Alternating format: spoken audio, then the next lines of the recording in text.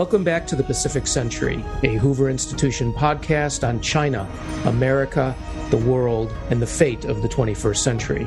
I'm your host, Misha, and today I am very happy to be joined by an old friend and colleague, Bridge Colby, better known formally or to the police as Elbridge A. Colby. Bridge, as many of you know who listen to this podcast, is the co-founder and principal at the Marathon Initiative. But before that, he served as the Deputy Assistant Secretary of Defense in the Pentagon from 2017 to 2018, where he was the lead architect of the 2018 National Defense Strategy. Bridge is a fixture in Washington, D.C. and other points around the globe, and is the author most recently of The Strategy of Denial, American Defense in an Age of Great Power Conflict, a book that has made a lot of waves, and we're going to be talking about amongst other things today. So, Bridge Colby, welcome to the Pacific Century. Great to be with you, Misha, and with your listeners. Thanks for having me on. Well, there's obviously a lot of talk, not only about the book, Strategy of Denial, but about increasingly the issues surrounding the book, i.e., how does America defend and protect its interests in the Indo-Pacific, specifically with regard to Taiwan, but much more broadly than that. But before we get into that, which is what readers and listeners really want to think about, we also want to ask a question of you, which is, how did you get involved in this specifically? How did you get involved in the defense side of things versus, let's say, the diplomatic side of things, or the intellectual side of things as a professor? What drove you to where you are? Well, I mean, it's an interesting question, and you and I go back. We first got to know each other when at Yale when I was in law school. So I might have gone. You were teaching Japanese history, right? As I recall. That's right. That's right. I mean, I think in that sense, I could have gone a different direction. I would say I've always been interested in national security and kind of, I guess national security would probably be the best way to put it. Since I was a little kid, I was joking with somebody recently. I probably spent too much time with my nose in a book growing up. Although I did play some sports. So, but I think what's drawn me into this field in particular, and in the sort of defense strategy field, is I think, I have this kind of baseline interest in national security, but what I really have sort of glommed onto or hooked onto in the strategic discussion and is a kind of, it works with my mind, if you will. I don't know if that's good for everybody else, but I appreciate it in the sense that it's a kind of a logical and abstract and sort of, deductive way of approaching things.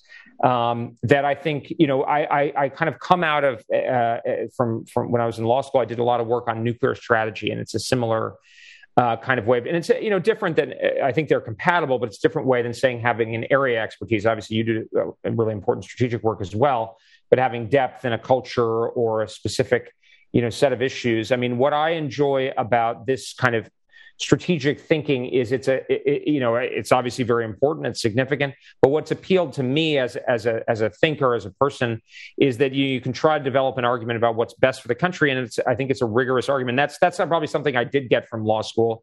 My main legal advice is don't take legal advice from me, but I think one thing is I appreciate this kind of rigorous form of let's understand what we're trying to do, what's of value, and how do we how do we best approach that. And I think that's my conceit, and it seems, I think, unfortunately, circumstances seem to support this, that it's increasingly important that we do this kind of rethinking, that we go back to the sort of basic, in the same sense that a business would go through a strategy rethink or something. If I were more interested in that world, I would probably be drawn to the strategic, how do you help companies rethink, look at their market, look at potential opportunities, look at their, what kind of assets they have available, and that sort of reassessment I find compelling. Yeah. So actually, before we dive into the specifics, you actually raise a very interesting question, one that I've thought a lot about. I think, as you mentioned, we first met. You were in law school, and I was teaching, and we were both, at least peripherally, if not directly, involved in the grand strategy course at Yale with the professors there and some of the people. Certainly, we knew them, and that may have been the first course specifically of that kind, of its kind, but it's been replicated at other places, of course. And now it seems like everybody's doing grand strategy. And in fact, early in the book, you make a very, I think, important distinction about, we're talking strategy and not grand strategy. We're actually talking about specific military strategy. But since you brought it up, you opened the Pandora's box. Let me ask you, how do you think about, assess, or even grade how good we are as a country at strategic thinking? I think there could be an argument to be made that we may not be so great or not as good as we think, given the number of mistakes we've made, the problems we face, the surprises. I always talk a lot about strategic surprise. We seem to live in an era of strategic surprise. How do you assess how good we are at thinking strategically? Well, traditionally pretty good, but recently pretty bad. I would agree with you. I mean, I think if you look at the long arc of American history, I mean, I think we've had tremendous advantages. So, probably not, we shouldn't get too arrogant about it. But if you look, you go back to the founders and the early republic, I think they kept their eye on the ball in terms of, not getting embroiled in European conflicts unnecessarily. I mean, there was the War of 1812, but generally focusing on internal development and expansion, sort of sometimes ruthless, say in the war in Mexico, but really focused there. And then when we did become a world power, I mean, probably some things I certainly would have done differently, say in lead up to the Second World War and so forth. But on the whole, pretty good. The Europe first strategy in the Second World War, for instance, and then in the Cold War, I think pretty well. I mean, some mistakes early on, probably not recognizing the Soviet threat, the Korea imbroglio, and then of course Vietnam. But on the whole, we got it right. We had sort of tremendous success without a massive total war with the Soviet Union. So I think that's pretty good. I think since the collapse of the Soviet Union, I would say pretty poorly, because and in some sense, it's structural. It's a feature of unipolarity. We probably became hubristic, arrogant, and so one of my kind of critiques, and I think I make it in the book, and you're generous to draw this point. I think it's a critical one. Is this is a book. I mean, look, I think because it's about war and peace, a defense strategy has to be connected to some kind of grand strategy. But I think a lot of our grand, quote unquote, grand strategy debate over the last generation is more like a form of rhetoric. It's a series of aspirations or a kind of like hortatory element. That's like, we need to do this, we need to do that, we need to spread peace in the world, we need to spread democracy, we need to solve the climate with cooperation. It's a lot of kind of fuzziness and sort of aspirations. And that's, my view, and I say it in the book, is that a strategy is really, it's not a clever, sometimes people think, literally a stratagem is a clever plan. But when I think of a strategy, it's really more of like a deductive framework, but it should help us make decisions in conditions of scarcity, to get back to the market analogy. And I think a lot of what passes for our grand strategy debate over the last generation is more just kind of expressions of, sort of vague or sort of ridiculously exaggerated ambition. So I think, if our debate gets back into a clear conception of what our strategy, what I'm kind of talking about, even if people don't always agree to me, I think that's a step forward. So the actually, before we again, I have all these questions related to the specifics, but you keep raising things that are jogging other thoughts. So before I forget, because as regular listeners know, I will forget almost immediately what I wanted to ask. What would you recommend what would you recommend then for the budding strategist? You said going back to sources, right? Or going back to the beginnings. What are, if you were teaching, and I'm sure you will be one day if you haven't already, Strategy 101, what are the fundamental texts that a listener who wants to do exactly what you said, get into a rigorous frame of mind, a logical approach to the question, and not simply some sort of, exhortatory, we need to do this, and every person's idea is equal to everyone else's, but really based on fundamental facts and ground truth, as they used to say. What is it? What would you say we should be reading? Well, that's a great question, Misha. I mean, obviously I'd put, Clausewitz and Thucydides and yada, yada, yada. Okay, great. And those are the texts. I always thought you could tell a lot about a book by, which of several, I'm sort of a realist, and hence I quote Clausewitz. I remember a project from CNAS like 15 years ago, and they quoted the Feng Shui handbook at the beginning, and I was like, I don't know, that's some other group, intellectual group. But I would say what I would add to that. So among the canons, I would recommend Nicholas Spikeman. Yes, love Spikeman. We're big Spikeman fans here. Yeah, that I think is very like-minded, or sort of I feel in the shadow, and it's that sort of thing. But I think what I would say, one of the things that I think I sort of selfishly I really got as a self-styled, I suppose, strategic thinker from my Pentagon experience, and that you've wrestled with very admirably as well, Misha, is military strategy has a kind of clarity and sort of concreteness that I think encourages more of a reckoning with constraints and trade-offs and so forth. So in a sense, I would read fewer national security strategies, certainly of the last generation. And if you were teaching a strategy class, and I'm not, to hammer everything as a nail, but I'm not saying that everything is reducible to military strategy, but it would be interesting as a teaching exercise to really focus on defense strategies, because and not all of them have done this, but they tend to have to make relatively concrete decisions about it within the context of constraints. And that, I think, is a useful exercise because, for instance, you could look at the same thing and say our economic power, say sanctions. Sanctions are not, this very well, sanctions are not, unlimited in terms of their efficacy or their staying power or what have you. But I think understanding, because I think what I would say to budding strategists is you should be reckoning with the realities of the situation. And particularly in the last few weeks, one of my big critiques of the sort of traditional poobahs of the strategic debate is that they're kind of ignoring or denying the reality of scarcity. And I don't think it's helpful. I don't think it's the right way to do things. I think that's probably not as hard of a sell to younger people who didn't grow up in unipolarity. But I think a lot of people who are, say, 60 and over, they're still living basically mentally in the world of 1999 or 2005 or something. And I don't think they're actually helping us grapple with, just to take an example, that it's not just military.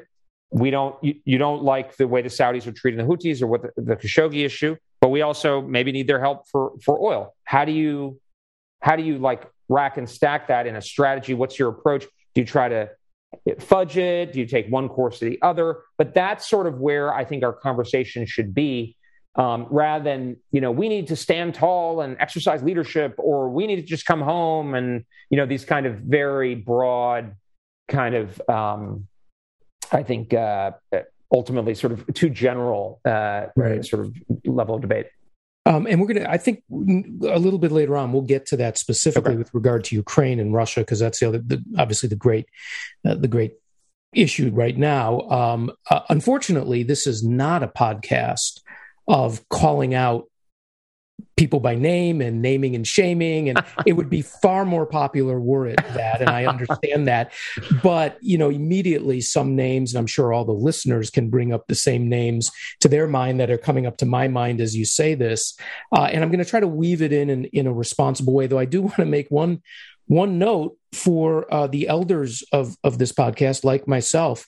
It stopped me for a second when you said, those who don't remember a time of polarity, of unipolarity, right? You were talking about those who are younger may be more sensitive to the concept of scarcity. You said, unlike those who remember unipolarity, I'm thinking, well, what about those of us who remember bipolarity? I mean, we're not even relevant to the debate anymore. No, you're not over 60. You're not over 60. I gave a generous. Not quite, though. I see it over the hill. So no, but it is actually very interesting. That move from the Cold War, which dominated strategic thinking, obviously for an entire generation, plus the grappling during the unipolar period of what it meant. And then that, of course, in a sense, being fractured, by 9/11, even though you were unipolar, there was a completely different sort of, I like to think of it, maybe it's too simplistic, a Huntingtonian return. Now you've got something that you thought was in the rearview mirror is right in front of you. And now today we're actually almost going back. Well, now we're almost back, and I'd like to get your thought of it. In some ways, again, maybe too simplistic, to the 19th century. We've moved into now great power competition. Of course, that's the subtitle of your book, American Defense in an Age of Great Power Conflict. So before we get to what might equally have been called the strategy of scarcity, or maybe the strategy of constraint, let's talk about the 2018 National Defense Strategy. You were the lead architect. You were the Assistant Secretary of Defense for Strategy and Force Development. I always want to get the title exactly right. And it was described as one of the biggest revisions of defense strategy in a generation. How so? And how did you think that NDS, as we would say in DC, the National Defense Strategy, was different from what came before it, and what's going to come out now is coming out right now under the Biden administration? Well, I think somebody who had kind of a role in the process suggested that it was the most, I would say, sort of realistic or realist strategy since the Cold War. And I think what was most significant about it was a couple of things. I mean, fundamentally, it reoriented the department to focus on great powers. And I mean, as Secretary Mattis put it, it's no longer about terrorism, it's about great power competition. I mean, obviously there's a lot more complexity to it than that. But I mean, at the end of the day, I think these things, I think strategy should be pretty simple. And basically, for the 25 years after the end of the Soviet Union at that point, or a little bit more, I mean, for a long time, we kind of didn't have a defense strategy because we were so much more powerful than anybody else over anything we would care to fight about, that we could fight like multiple wars at the same time. So like in that situation, you don't really have a strategy because you just beat everybody at the same time. Like that's, And at that point, and I just want to, because at this point, I just want to ask, to the degree that you also thought that may have been a function. So you, again, in a very Colbyan type way, you've put it, we had no strategy or less of a strategy because of the fundamental conditions under which we operated. Yeah. There were also some ideological currents at the time that were very powerful. Right. The end of history theory by my colleague at Stanford, Frank Fukuyama. And then also coming out of the department and Andrew Marshall's Office of Net Assessment, the ideas of the revolution in military affairs, at least articulating something that was going on. Did those also play a role, do you think, or was it just simply no? At the end of the day, we looked out at the world, said, we're not facing a real threat. Well, no, I think the ideological element's very real, but I think it was enabled by structure, right? I mean, those elements existed before in bipolarity in the Cold War, but they were sort of regulated by the reality of the scale of the Soviet threat. But with the collapse of the Soviet Union, it essentially became unchecked, and those elements in American political life were empowered. Essentially, were opened up and became ascendant to some extent under Clinton, but really most significantly under President George W. Bush. So I think that I'm, as you suggest, I'm a structuralist. I think things are largely determined by structure, but the question is like how much, how far, how fast, right? And that's sort of, so one of the things, I think, at this point, the Biden administration, the one thing it's probably continued from the Trump administration is the focus on China. And it seems that their defense strategy and its outlines is going to retain a lot of what we did in 2018, including, for instance, the force planning construct, which is kind of the heart of the document, which was a big shift. So traditionally, the force planning construct sounds arcane, but it basically is one of the core levers that you pull in a strategy. It basically says to the military establishment, this is what you should size and shape and essentially train for over time. And the traditional standard has been some variant of what's called a two-war standard. We could fight two adversaries at the same time and beat them. But the reality was, as China rose and as Russia resurged, we were not achieving that. So our focus on two wars was leading us to focus on like these rogue states, quote unquote, that had been the problem in the 1990s. But now in our view, we were neglecting the primary threat. So the National Defense Strategy said, don't worry about being able to fight wars at the same time, as much as first make sure that you can win the big war. So it's kind of a one war plus. The analogy I think of, because there are critics, particularly on our side of the aisle, Misha, of the two war thing, which I just don't, that's not reckoning with the reality of constraints. I wrote a piece in Time recently. Even if we dramatically increase defense spending, we're still going to have to prioritize because, as you've ably written over the years, China is such a formidable challenge. And the way I analogize it is, let's say you're in a boat and you've got a couple of holes in it. We can think of Iran or North Korea as a hole where the water's going to come in and it's going to get you wet. But other than that, you're pretty much okay. Russia is a hole. It might cause the boat to list, but you're definitely going to survive and the boat's going to be okay. You'll get it repaired. China is a major hole below the waterline and it's expanding. So you have limited resources and time to plug these holes. You have a limited amount of tar or whatever it is. What do? Well, the one more idea is make sure you plug that darn hole before the waterline. It's not to say the other holes aren't a problem, but let's rack and that's the kind of strategy discussion that we need to have. That's not without constraints. Some people say, well, you're neglecting the simultaneity problem. It's not neglecting it. But what a strategy is saying analytically, rationally, we're deciding that this is the biggest problem. The other ones we can mitigate. And that's the kind of, that's the biggest thing. The focus on China, the focus on, to a lesser extent, Russia, the focus on making sure that we were ready for the big war, and a restored focus on what you could think of as like high-end war fighting. That basically the best way to deter is going to be by demonstrating to the other side that we're ready and we would likely prevail to some degree. And instead of the kind of post-Cold War shaping and presence, and I mean, we can get into some of this, but you're familiar with the Navy exists to show the flag. No. The Navy fundamentally exists to win the nation's wars. And so you contribute to that. And that's what you should be doing. And if you're not doing that, you should do something different. So those are the sort of core ideas. And in a sense, the book, it's not a memoir, I mean, boring bureaucratic stuff, but I think of it as like my own platonic ideal without bureaucratic compromise, without, it's Secretary Mattis's document. So it's like, it's written in his style, his tone at the end of the day. This is my full expression, but obviously very consistent with it. Is similar mindset. So and we're gonna turn more to the Republic of Bridge or the Symposium of Bridge in a second. But I'd like to ask you sort of to do some grading. So it's been 4 years since that NDS, National Defense Strategy. Obviously, there's a lot more we could talk about that, but I think you've encapsulated the core change that it represented and why that was so important. And the core function, which is, as you said, is to get the military to shape itself to face that primary threat that we must deal with. Where are we 4 years on? So the way I think about it, Misha, is that we're compared to other defense strategies, it was a slam dunk. It's great. It's been implemented. People took it seriously. But compared to what it actually needs to be measured against, which is the external environment, it's not doing so well because we're not racing against ourselves. We're racing against China. Mm-hmm. And the Chinese continue to go gangbusters, 7% again this year. And that's off a bigger and bigger base. So, and I think it's encouraging that the department appears to be in substantial continuity with the 2018 NDS, from what I can tell.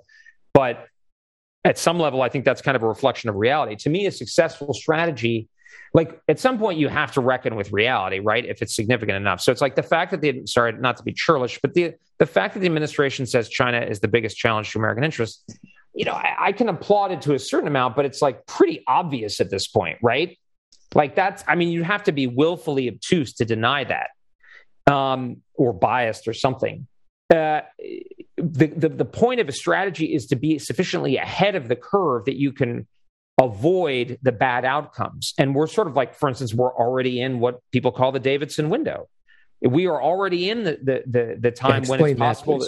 The Davidson window is named after former Indo-Pacific commander Admiral Davidson. He said in testimony about a year ago that the Chinese want to be able to take over Taiwan at the latest by 2027, but in a sense, it could be earlier. And so there's a lot of speculation about whether we're in a position or not where the Chinese might be able to do it. The Taiwan defense minister said a couple months ago that China is already capable of taking over Taiwan at a relatively high cost and level of risk, but still. So, at this point, one of the things about the Biden administration that I would say is I don't think guys like Tony Blinken and so forth came in thinking that they really wanted to pound the table on China, I bet. I don't know. Or I don't mean to pick on Blinken per se, but I think they're seeing a lot of information. It's been years since I had that, but they're probably seeing a lot of information that's suggesting to them. I don't think they wanted to make great power competition or whatever they're calling it. It's ironic that they dropped great power competition because the guy who came up with it was Bob Work, Right. who was really ahead of his time. I mean, along with Marshall and people like that, certainly very influential on me and on the national defense strategy. But I think, I don't think they wanted to come in, but they're seeing the reality in the reporting and the intelligence analysis and so forth, and hearing it from foreign partners. But the point of a successful strategy should be sufficiently ahead of the curve. And now we're kind of already in it. So now we got to really focus on and that's also explains why I'm even sharper now than I was 4 or 5 years ago, because the situation is all the worse. Strategy is not, it's not like, the situation is dynamic. So strategy has to be dynamic. If we'd done a totally perfect job 5 years ago and gotten the Pacific situation right, I might be like, hey, we could be more balanced, but we didn't. And the Chinese are continuing to go gangbusters. So we have to be all the more rigorous in our prioritization. So let's turn to the book a little bit. And obviously, it's been written about in a lot of different ways. It's extremely rich theoretically. So for those who are interested in theory of strategy and the theory of international relations and theories of alliances and understanding at the base what they are and how they work, we'll find all of that in there. And it would be something you could do in a seminar. You can talk about all that in a seminar. In a shorter podcast focused on Asia, we sort of have to cut to the chase and get to the core points, or at least the points that probably have gotten the most attention, and link it with some of the things that you've just been talking about. So let me just start with the provocative question, and we'll work from there. Without, I hope, misrepresenting the book, but certainly the takeaway for many people has been, this is how we need to figure out how to defend against a takeover of Taiwan. And weirdly, it's sort of slightly different from saying how we need to defend Taiwan, but we need to defend against a takeover of Taiwan. And I don't want to be too nuanced, but I think there are ways in which you draw distinctions, because the point, as you say, and I think is the point of any responsible military strategist to say we don't want to fight. So how do you get to the point of not having to fight? But let me ask you the question. Why, in your view, is Taiwan the hill that America should die on? Why is Taiwan the fight that we should be willing to have? A small island of 23 million people, obviously traditionally, for all of its history, a part of China in one way or another. Why there? Well, look, it's an excellent question, and I think it's sort of where the rubber meets the road. But I think you're absolutely right that I come to that position deductively. It doesn't come out of some kind of affinity for Taiwan. I admire Taiwan, but I don't have any special affection for Taiwan. I'm just thinking about this from the interests of the American people. Obviously, in an enlightened way, I hope for the best for people on Taiwan, but that's not my primary goal. And the Taiwan fight is really about ultimately our own interests, and it's about China and China's ability to dominate the world's largest market area, which is Asia. And I think that's becoming increasingly clear that those stakes are so significant. I think the American people understand it. They can see it in things like deindustrialization, the influence over some of our major corporations and elite institutions and so forth. So I don't think I need to belabor that point. But if we want to deny China that goal, we're basically not going to be able or willing to do it by ourselves. We're going to need to work with others, right? So this gets into coalition politics, coalition formation, coalition cohesion and defense. And it's exactly, Misha, you put your finger on it very well, which is China's basic incentive to get to the rub is what I call a focused and sequential strategy. So again, I approach this always deductively, kind of from the best, what do I think is the best strategy for China? And that's, again, a dynamic assessment. But if I'm trying to put myself in their shoes, I don't want to start World War III here, meaning, total war against a fully mobilized coalition. I think we can see that. Look at how the Russians are failing by bringing everybody together against them. Finland and Sweden look like they might apply to join NATO. So China doesn't want anything like that, but China wants to gain hegemony over Asia and basically be able to coerce us and others at home. How does it do that? It's got to break apart that coalition. How does it break apart that coalition without starting World War III? Well, basically, I think you go after the parts of that coalition that are vulnerable, but also tied to the Americans, because the Americans are the center of gravity. And it has nothing to do with moral worth per se, but the Americans are the big heavy by necessity in this, what I call an anti-hegemonic coalition. You and I are big admirers of Japan, but it's a much smaller society, economy, military. India has a long way to go to develop. et cetera. So the Americans are the big heavy. And if you're going to bring down the coalition, you got to basically go after that center of gravity, which is American credibility. The sense that every country in Asia is always going to be evaluating, yeah, I'd love to not live under the Chinese thumb, but is it worth getting scorched over it or missing out on the party, right? And Asia better than I do. I spent a lot of time there myself, but that's a real dynamic in every society. Everybody wants to make money. Everybody wants to stay out of the firing line, et cetera. So, but they're only going to have a rational basis for participating in this coalition. And this coalition is a kind of it's more of an idea than a thing. Is to think it's prudent, and that's only if they can trust the Americans. And so I think Taiwan is China's best bet for that because it's tied to the Americans, whether we like it or not. They have a pretty good claim, relatively speaking, for the reasons you suggested. And to boot, it's important strategically and militarily, including the defense of Japan. It's got high-level semiconductor. So it's kind of like over-determined. But it's not that Taiwan is the end of the story. It's that if China were able to seize Taiwan, and my view is that they need to use military force to do that, given that Taiwan doesn't want to fall under their thumb, it's not going to stop there. It doesn't mean that China is going to create a territorial empire. But if it is going to establish this hegemonic position, it's going to need to browbeat a few more into line. And that would probably be the Philippines, maybe South Korea eventually. And eventually, I don't think they'd need to go. They wouldn't need to sail into Tokyo Bay. At some point, the government in Tokyo would say, this just isn't worth it. We're going to make our place in the new Sino-centric order. It's been like that for many centuries past. We'll just deal with it, And that's the outcome that we don't want. The critical point, Misha, that you touched on as well, is our interest then in Taiwan and in anywhere in Asia is not existential. It's not 100% interest. It's important, but it's not, 100%, right? I equate it to like 70%. Mm-hmm.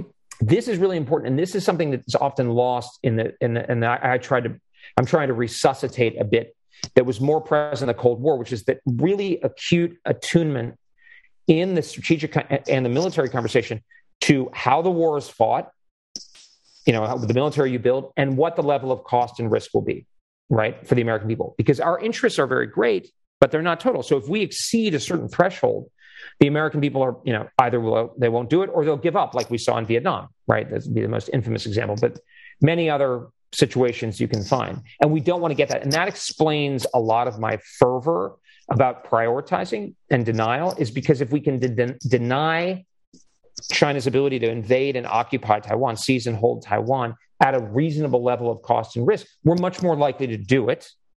And then the Chinese are likely to see that, and they're less likely to try. So we'll have peace. And that gets back to this last point. Let's get back to the hole in the boat thing. If I'm thinking of how do I allocate across those risks, I want to do as much as possible to ensure that that's the world that we're living in. And this is some of the debates within the military community about, do we need more forward forces or should we have more of a surge? My view is let's do both, because I want to be super sure that we can do this because it's the most important thing, but I don't want to cross that 70 threshold. Thanks. And for those who are hearing, we got bells going off all over the place here, probably because of what Bridge is saying. The bells are ringing. We'll try to keep those to a minimum. So let me actually ask you about this question of which ultimately, of course, becomes, as you noted, it is a question of resources, a question of strategy, but it's a question of political will. And then that in turn, of course, is affected by what is happening on the battlefield. And so you talked about the essentially acceptable costs. Well, you have to have the correct strategy, but it has to be done at an acceptable cost.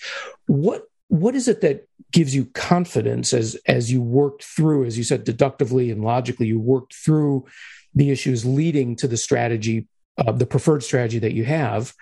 What gave you the confidence that this could be maintained as a limited war, that we would be able to maintain or determine that pace, that the Chinese would not break out, they would not escalate vertically, as some would say, or even potentially horizontally in a way that would just make the cost seem too much? How do you have the confidence that once you get into this, assuming you do get into it, I mean, that's the point we're talking about, that we'd be able to control it?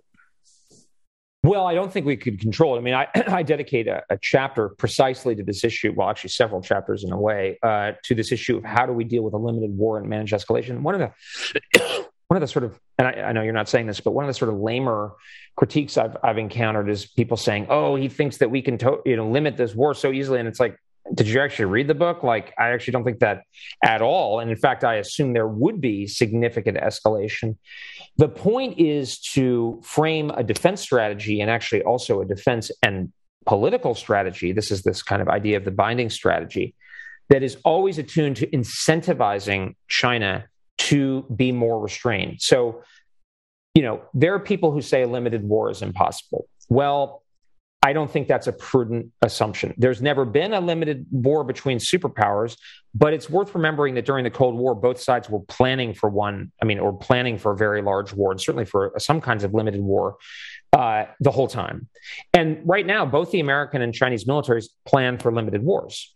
And just rationally, if the Chinese know that we think a limited war is impossible, that our choices are going to be suicide or surrender, to go back to, I think it was Nixon used to say, then they run the tables, right? Because if I know that you're not going to do anything, and I think that, I think limited war is possible, and there's some risk, well, then I should press you, right? So by that same token, though, the best way to have deterrence and peace is for the Chinese to understand, whoa, those Americans, they're ready, they're prepared to fight a limited war. They're not blasé about it. They're not thinking that it's going to be controlled easily or anything, but they're ready. And I don't have a sort of a trump card play. I can't just shatter them by going up a ladder of escalation and just saying I'm good. Doesn't mean that we need to dominate at every level, because that's not realistic against China. But it means, and that's why denial is actually a lower standard than dominance, lower standard than we pursued in the last generation. But it's to say that they are not going to benefit militarily and ultimately politically by escalating. But I mean, look, I think a war with China I would definitely not advise it. It would be a horrible idea, except we may not have a good alternative. And better than just like saying, well, we could either surrender or we can launch the end of the world kind of attack on China. Let's have some way of potentially fighting it in a way that will keep the risks and costs at a reasonable level. And then this is this kind of critical idea in the book of the burden of escalation. If China wants to do something apocalyptically crazy, well, that's going to be on them, and everybody's to see it. And that's going to change our behavior and others' behavior accordingly.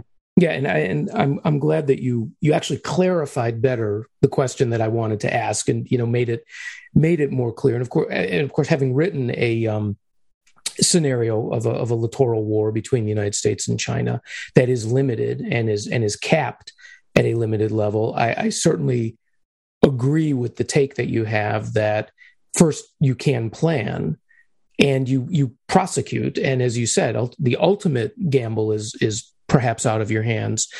But then perhaps the scariest part of listening to you talk about it is we don't seem to have that right now, right? What you've done is created a way that, as you said, denial is a sort of lower level of standard, or a lower level of demand almost on an adversary, which would allow this strategic situation to be stabilized, hopefully. But if we don't have that, and then we stumble into something because tomorrow two planes collide or two ships collide, and we've had that happen, and we've been very close to that happening.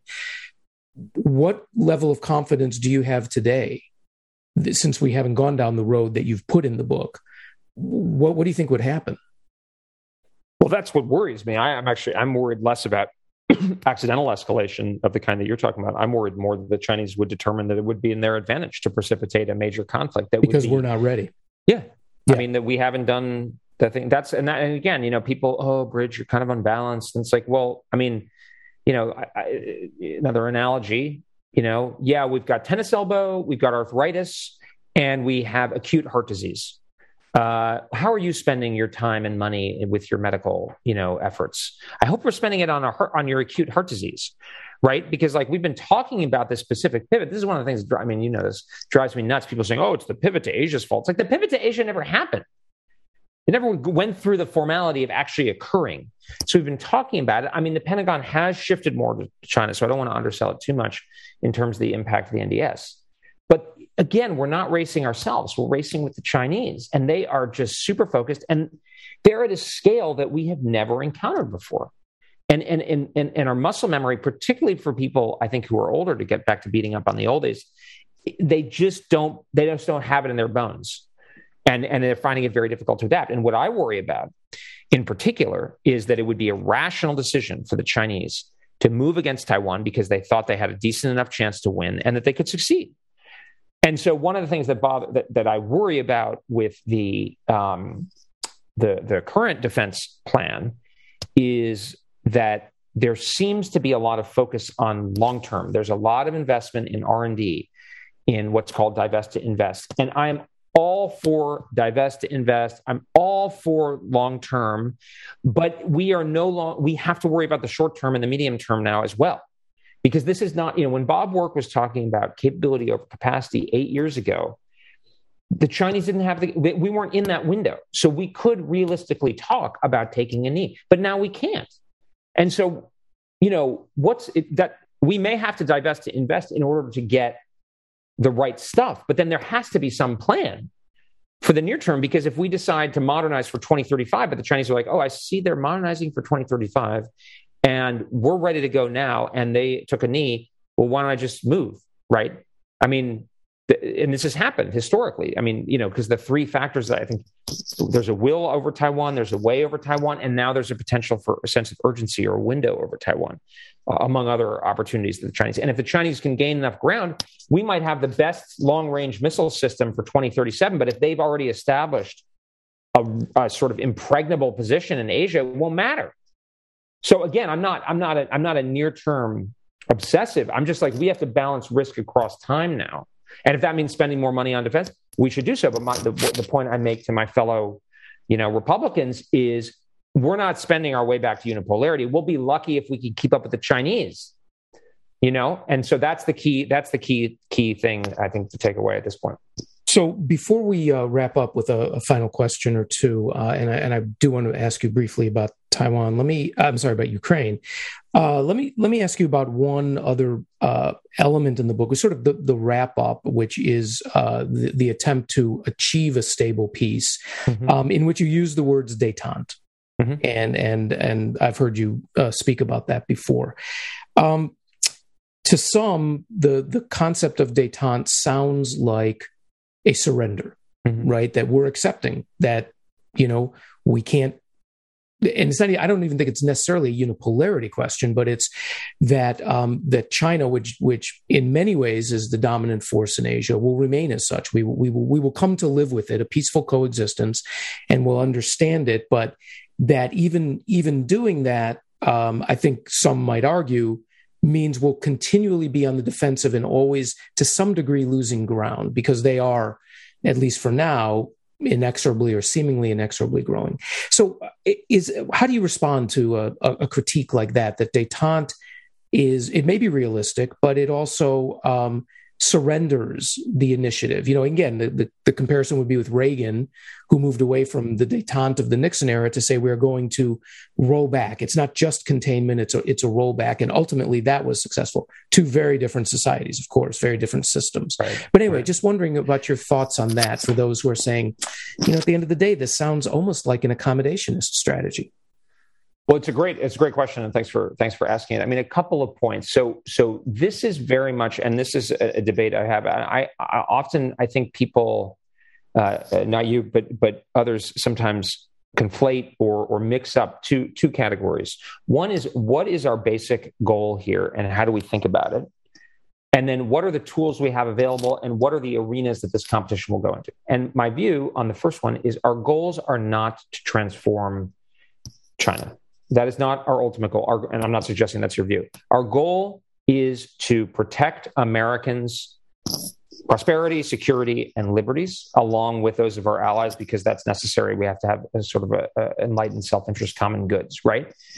But I want to find what essentially the minimum, not like truly the minimum, but basically a minimum reasonable standard for what will achieve that, because I also want to avoid the other side, which is something that people, there's a lot of sort of nostalgia for the Cold War going on right now. And it's like, we almost blew up the whole world, and we got into Vietnam, and there were the McCarthyism and all this. Like, Right. we don't want to repeat that, right? We don't want to repeat the excesses of the Cold War. We want to repeat the success of the Cold War. But to me, the lesson of the Cold War is kind of like, don't get carried away. It's Project Solarium. It's like, okay, this is going to be a long thing, that aspect of it. And that's what I'm trying, because I see it. And a lot of friends of mine are like, we're going to change the Chinese government and it's going to be all over and they're going to be freedom and then we can get out of Asia. And I think that's wrong, because I actually think even if the Chinese are democratic, we're likely to have big problems with them because they're so strong. And the other thing that I would say, so basically what I'm saying here, and I want to guard, in fact, I'm very confrontational now vis-a-vis China, precisely because of the point that you're raising, Misha, which is we don't want them. We need to reset. That was one of the logic behind the national defense strategy and other parts of the Trump administration, was to reset expectations. We don't want détente now. Now we need to reset and then to get to a position of strength. Then détente will be possible, because then the Chinese will have an incentive not to, and we won't have a superpower. That's different than how do we think about the use of values and democracy and ideology, et cetera, as a tool of state power, which it certainly is, and as a form of competition. So one of the critiques I get from a lot of China, kind of the new generation of China types, you're underappreciating the ideological nature of the Chinese Communist Party. And like, well, I'm not saying that they're not thinking about ideology, that they don't, but I'm just saying what's in it for us. So we should use values, ideology, et cetera, for our own purposes. But this is also relevant here too, that we not get carried over, because a lot of the countries that we're going to need to work with are not perfect democracies, particularly in Asia, which is the most important theater. So I think that's the thing. The only other thing I would say is that if we look at, Reagan's strategy was successful, but Russia, we have a hostile relationship with Russia right now. So in a sense, you had success and Russia's still a problem. And I think that's people kind of you had the victory of Yeltsin, but then you've had Putin. And that to me is suggestive that like the China problem, even if we get some Yeltsin-like figure in China, you're likely to get a Putin.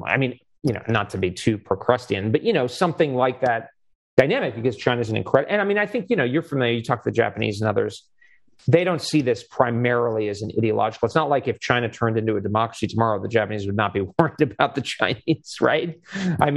Japan it had an imperial system. You would know this infinitely better than I, but it had, features of a parliamentary system when it was in the early 20th century, when it was beating up on China, for instance. So, it's not, that's kind of how but it's a great question. I think how to negotiate that is going to be, but I do think there's a tendency, just a kind of final thought, in the blob and in the sort of transatlantic conversation, there's a very ideological, sort of values-oriented.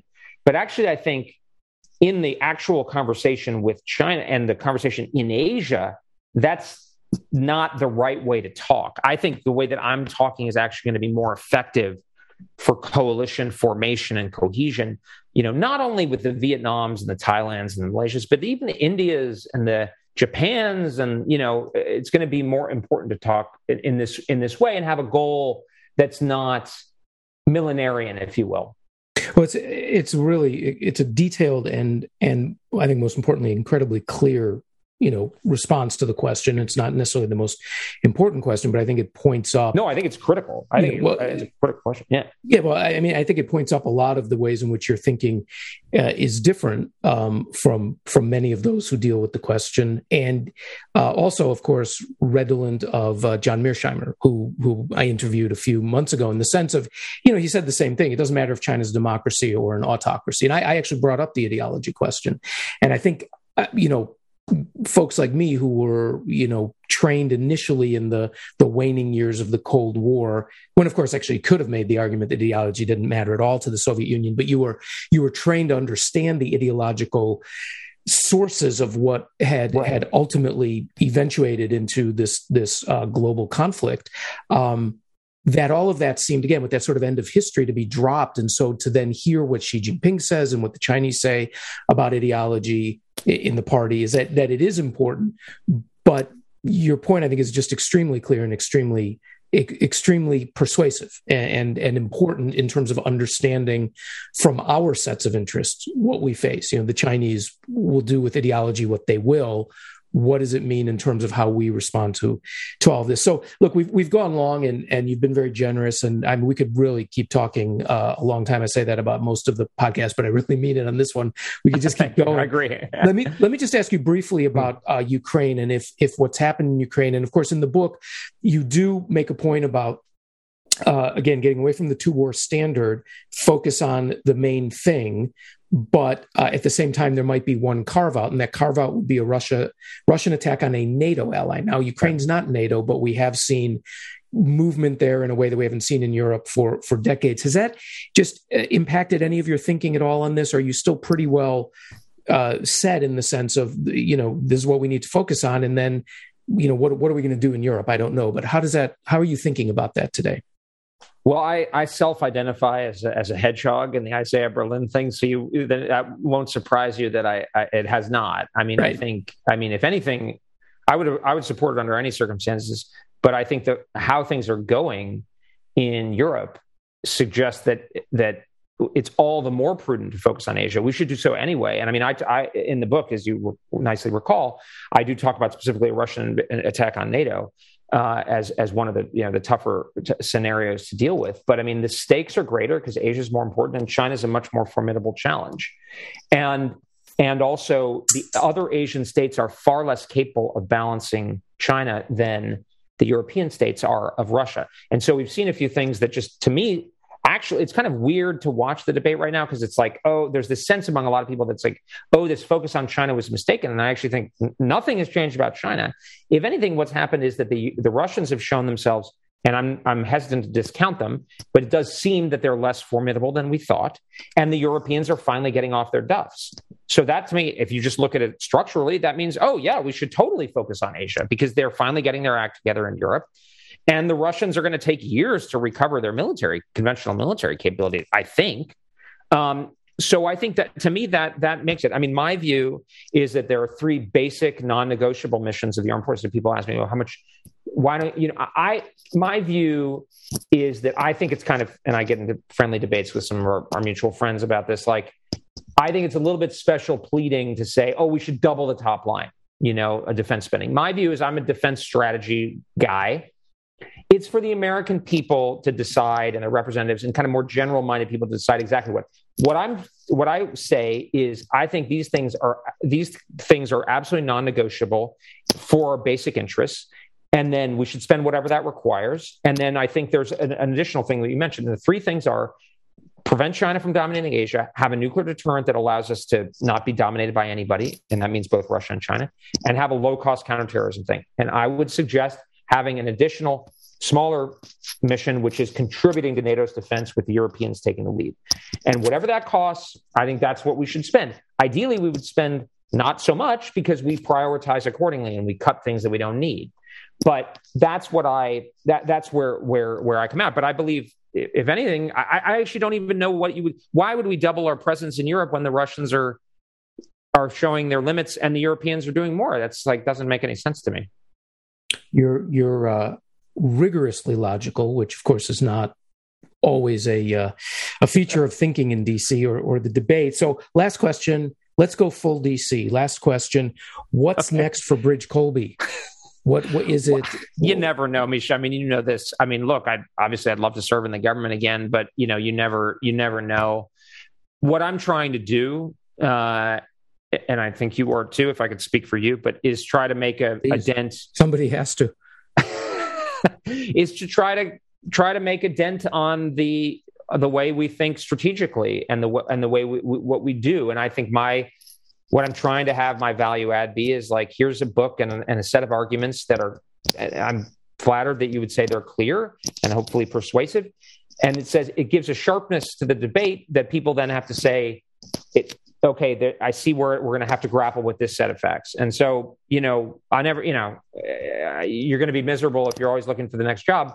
But I think if I can make some progress on that, then I will find that satisfying. And I joke, I'll never have a better job, even if I do go back in the government, than on the job I had in the Pentagon, because I was senior enough that I could have an impact, but I wasn't so senior that I had to do with all all these terrible political scale. I could really focus on the strategy, and I'd never have that chance again. But yeah, that's what I'm doing, and that's what the Marathon Initiative that my partner Wes Mitchell and I set up. That's what has enabled us to be able to try to drive forward this debate and conversation on great power competition. So in that spirit, It's really wonderful to be able to talk to you here on the podcast, Misha. Well, I appreciate it. For those who don't know, just a quick note, Wes Mitchell was the Assistant Secretary of State for Europe. I don't know, do we divide it between West and East? I don't think so. It's just West. I mean, that's the old Cold Warrior in me. Yeah, right. West and East. I don't know. Stopped at the. I think he had Europe and Eurasia even. So it's a real exactly. So,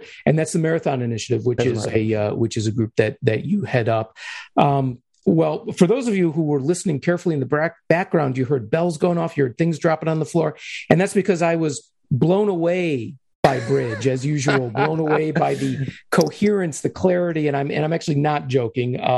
The Strategy of Denial is the book. It is obviously being seen as a seminal addition to the literature. And that's what you said you wanted to be able to have that impact. I think you are.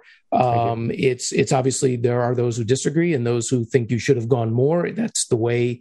That means it's a good book because you're over the target if you're getting flack, right? That's exactly right. If you're getting buffeted, that's it. So once again, we've been talking to Bridge Colby, who's written the book, The Strategy of Denial, about China, about defending Taiwan, our allies, and really about what our stakes are in the Indo-Pacific. So, Bridge, thanks so much for joining us on the Pacific Century. Thank you, Misha. Real pleasure. Well, I'm Misha Oslin. Thank you for listening in to this episode of the Pacific Century, and we will see you next time.